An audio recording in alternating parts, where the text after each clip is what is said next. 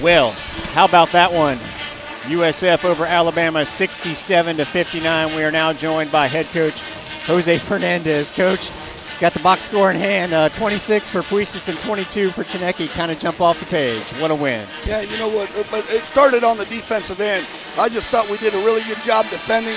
I thought we did took Davis out of what he wanted to do. And, I told our guys, hey, ball's going to go in the basket. Don't worry about it, So, and that's what we did.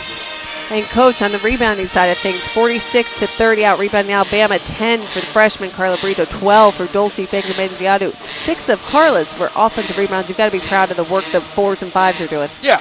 You know what? It's a collective effort. We just got to get some other guys some more experience. And once we do, then our depth can be better.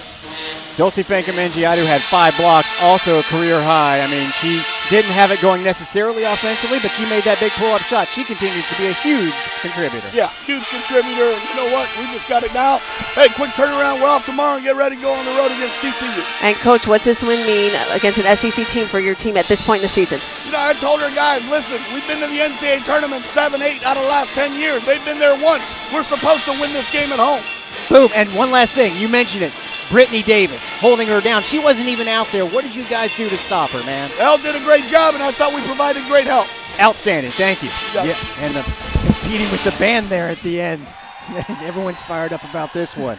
That's going to wrap up our interview with Jose. We've got some great numbers when we come back. This is the USF Bulls Radio Network.